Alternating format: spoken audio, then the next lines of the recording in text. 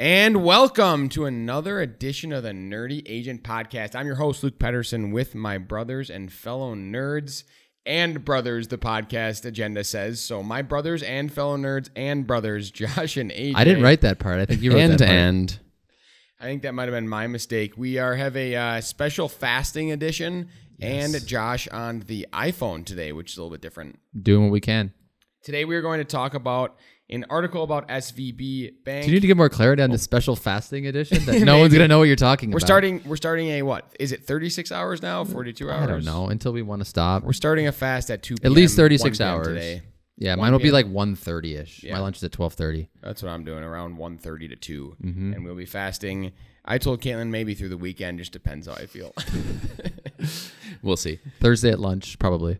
Today we're going to talk about Silicon Valley Bank, an article about them, and kind of a little history lesson on the banking system, as well as the current banking situation.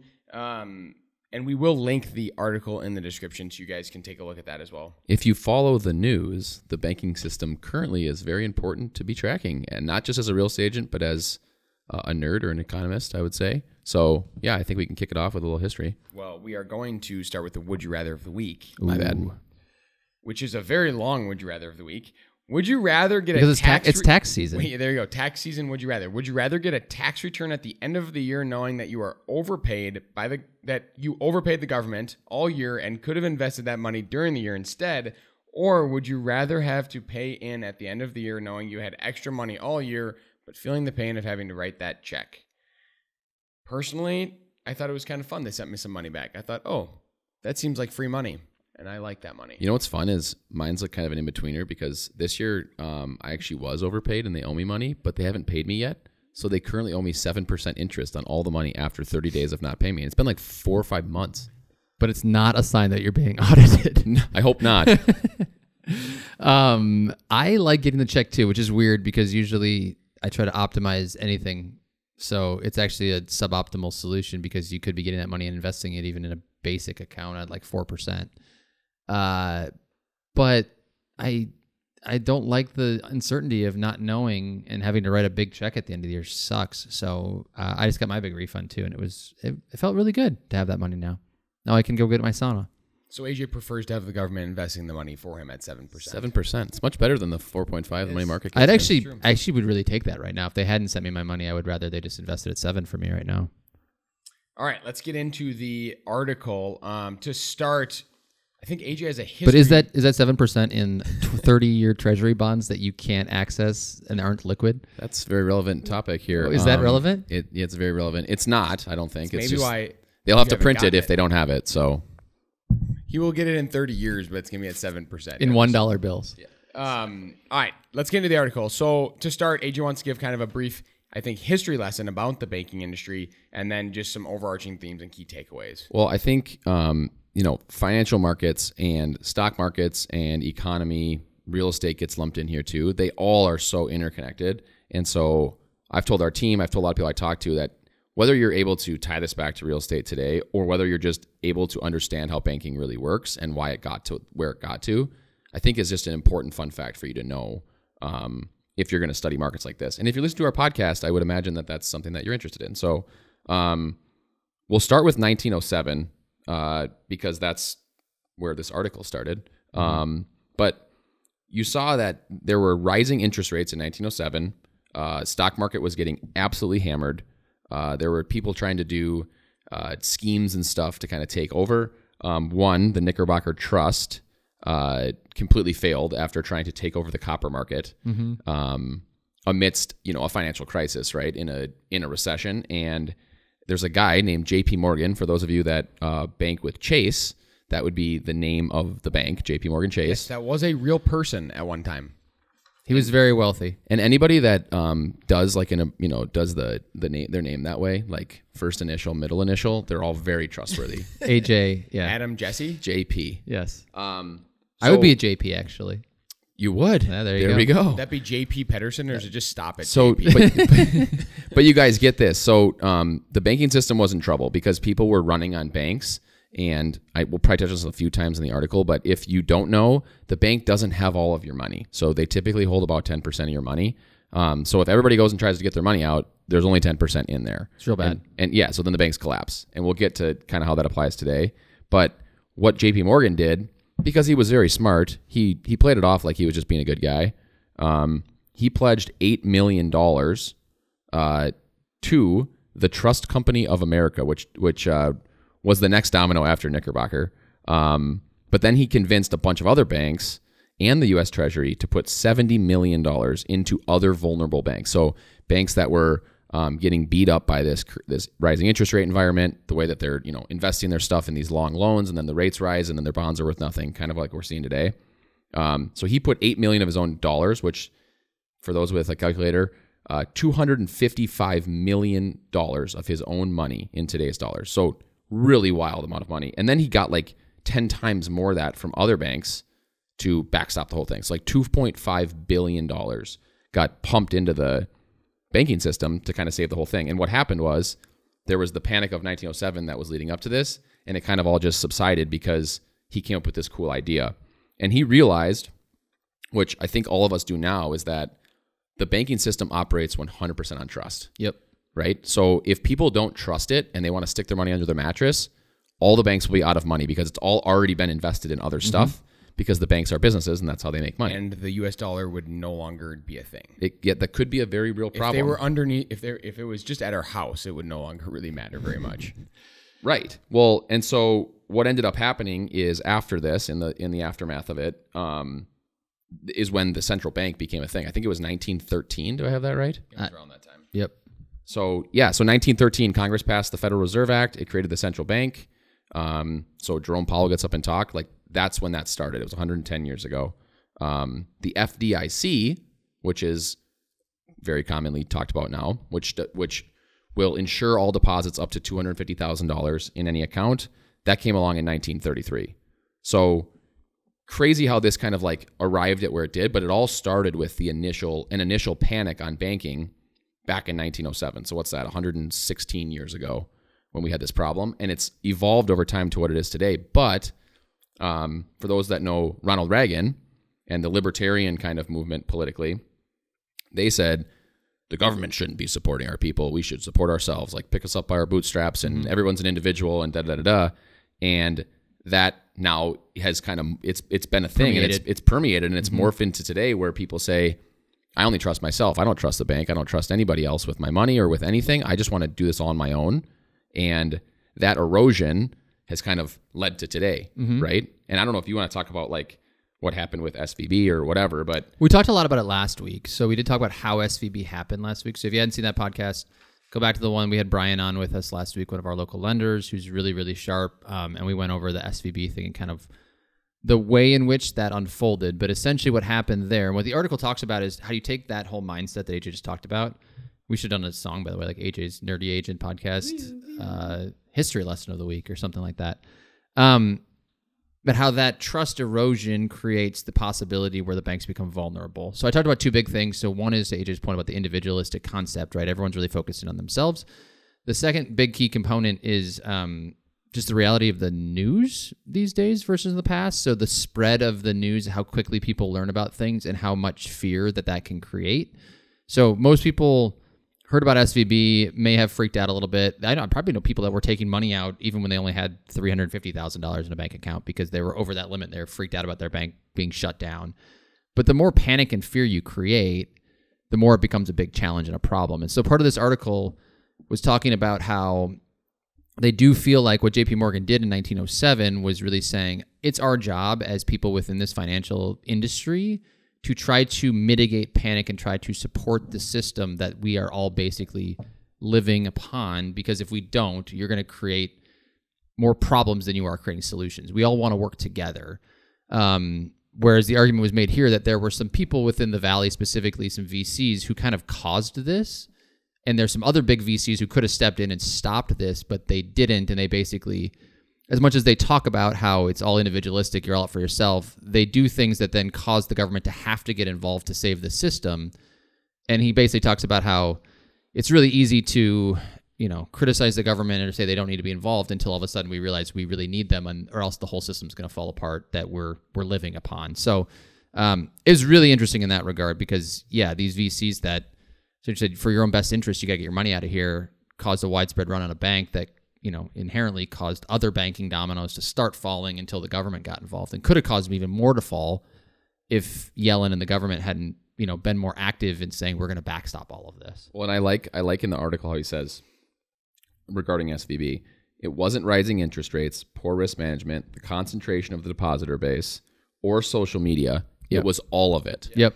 So, and that's what's scary nowadays, I think, with a lot of this stuff is think about how long information took in 1907. I say they had time to figure that situation out. They all sat down and thought it through. There's not nearly as much time today. No, because someone posts one thing on TikTok or social media and it goes viral and people are going, oh no, U.S. banks going out of business. And then everyone panics and freaks out. And this individualistic, kind of how our culture has moved, ends up potentially being a big risk in the banking system because of the way that, how fast information moves, but also how each person thinks about the whole system. Yeah, the article's called The Venture Catastrophists. And so a lot of it was talking about how, my favorite line was the essentially these people that caused the run on the bank then got loud on social media saying that the government needed to get involved, right? So we have this catastrophe now. It's like, well, you guys caused it in the first place. And so the quote is, the fearmongers' stated intention was to drum up support for a federal bailout of SVP depositors, many of whom were the catastrophists themselves. And he says, there are no libertarians in the foxholes.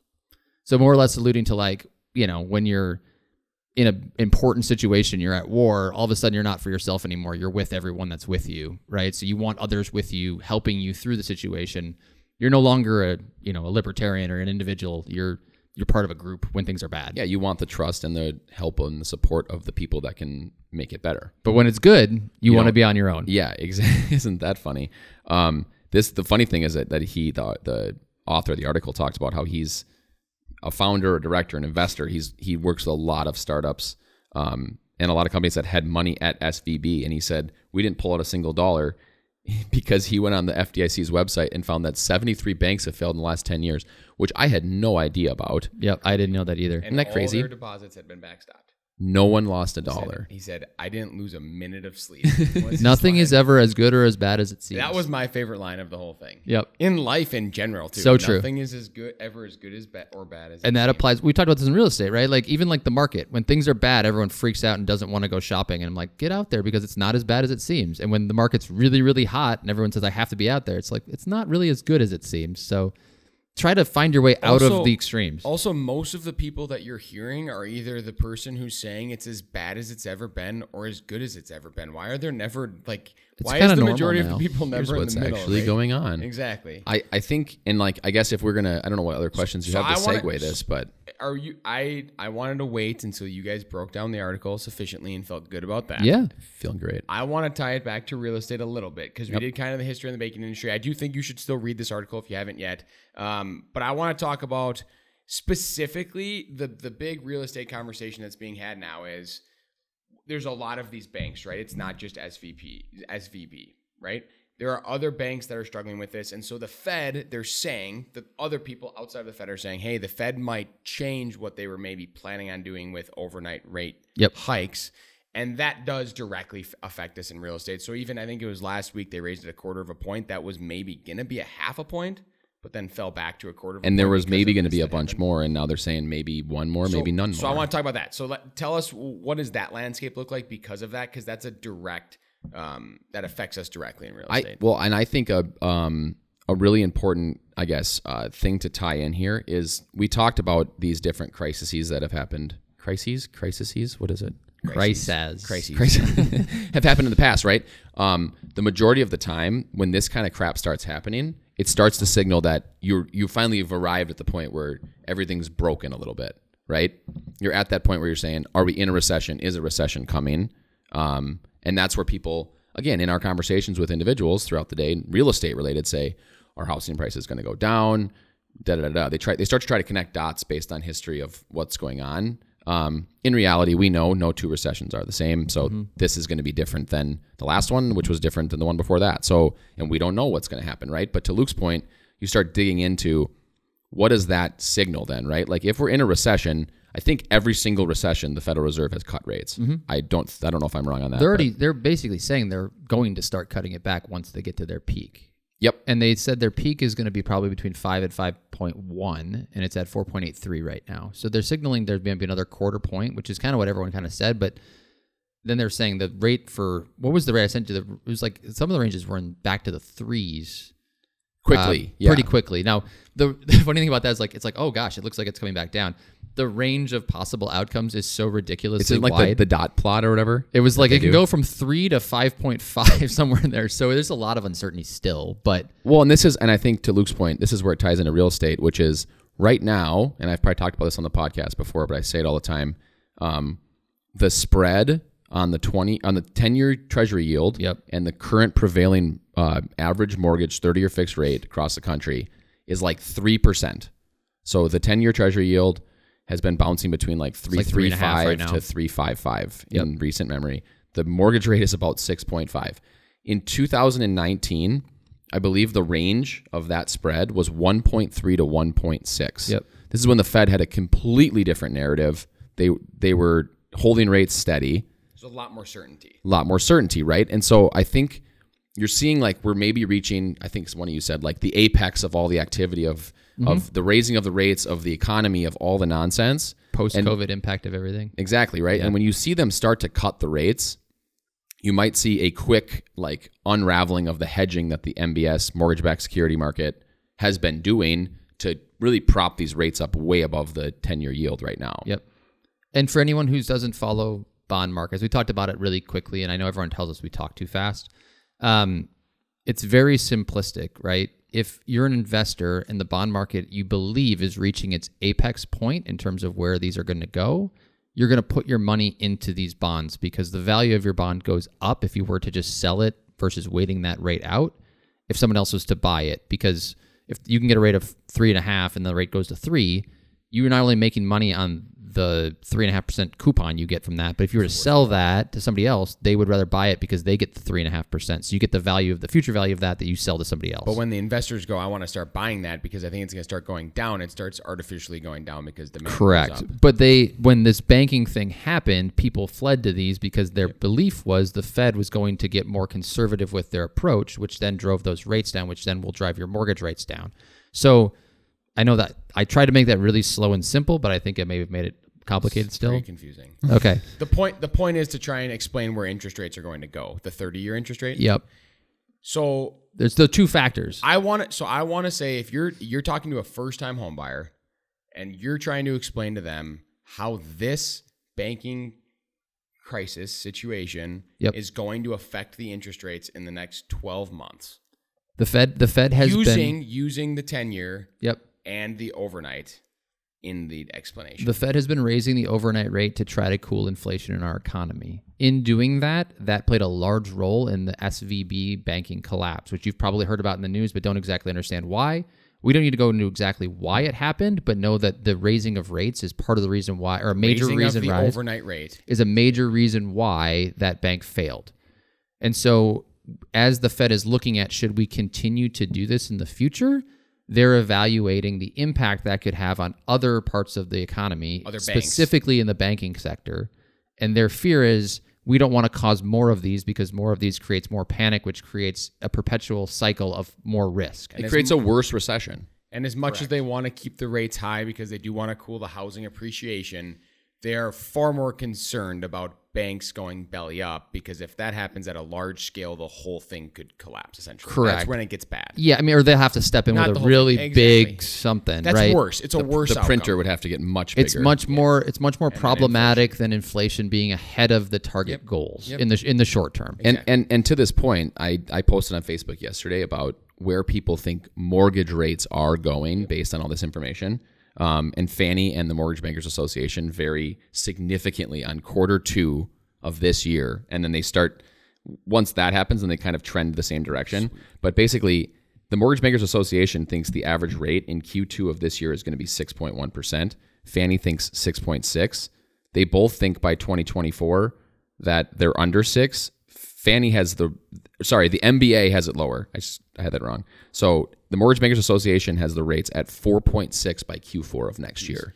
That feels like something that the mortgage bankers want. They would really benefit from that, wouldn't they? Maybe an overreaction. I do think, though, that what we've learned is we've been on extremes. We're not done on that thought, though. Okay. So you said the Fed now is saying the banks might struggle if we keep raising the overnight rate. Yeah, so we shouldn't do that as much anymore. We should be less aggressive with it. And they kind of said that on their last call, and they're saying we're going to say our ceiling is close. We're closer to our ceiling. They might have 125 basis point increase, and then they think they're at their ceiling. Now, if the CPI news comes out and we're at 12% inflation for some reason, which we probably won't be, that could change their behavior. But when you're explaining it to a first-time home buyer. Oh, I'm back at a first-time home buyer. We hadn't finished that thought. Oh, sure. So then the Fed is likely to wants not to be less aggressive.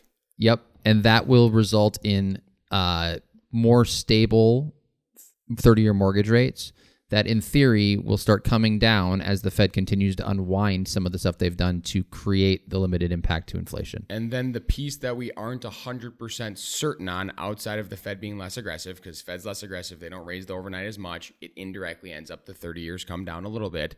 That spread between the 10-year and the 30-year should shrink if they start lowering the overnight rate. Because historically, that's what's happened. And it depends what the Fed does with their books, too. Like, if they're taking on all these bank problems and increasing their balance sheet, right? That also signals a lot of that, too, right? So it can mess with it. So there's iterations, right? But to Luke's point, it should, but the investors are currently hedging and making it so it's not happening right now. I think what we've learned, though, in the last 2-3 years is we had crazy low interest rates that were abnormal during a very abnormal period of history and the world and everything. And coming out of that, we've seen it almost, we're not completely out of it because there's always these down the road impacts of COVID. I mean, there still are. We're all experiencing a lot, to get outside of this. But we've seen a drastic swing back the other direction that swung too far, I think, pendulum-wise. And I personally think rates will stabilize. They'll start coming down. I don't think they'll move down as fast as the NBA thinks they're going to move down. But I think we're going to finally get to a point where in 2 years, we're like, hey, rates are normal at a normal rate, and normal rates are 5 to 5.5. Yeah. And that's just where the world lives. Fannie's got 5.6 by Q4 2024. Yeah. If Fannie has what? 5.6. But the belief that's going to somehow estimate go down to 4 and then 3. And then if it gets to 4.5 in 2024. By 2027, are the house prices in Minnesota going to double? I don't know. It's going to be really interesting to see. I mean, I would still love to dig in on how we're going to figure out how to get out of this inventory problem. I want to do Twin Cities inventory crisis podcast next week is what I want to do. Just we could do the whole country. Sure, we could do the whole country. But we know here, so. And it's inventory a lot. It's the worst. It's worse here than it is in, I would seemingly say we're the ones on that right side now. Of the spectrum. Yeah. But if you guys don't have anything else. Can I say one thing? Yeah, what do you got? So I think the other thing about the article that I like is about leadership beyond just this podcast and about banking and everything, right? So his last line is, it comes down to this: what type of leader, business person, and quite frankly, human do you want to be?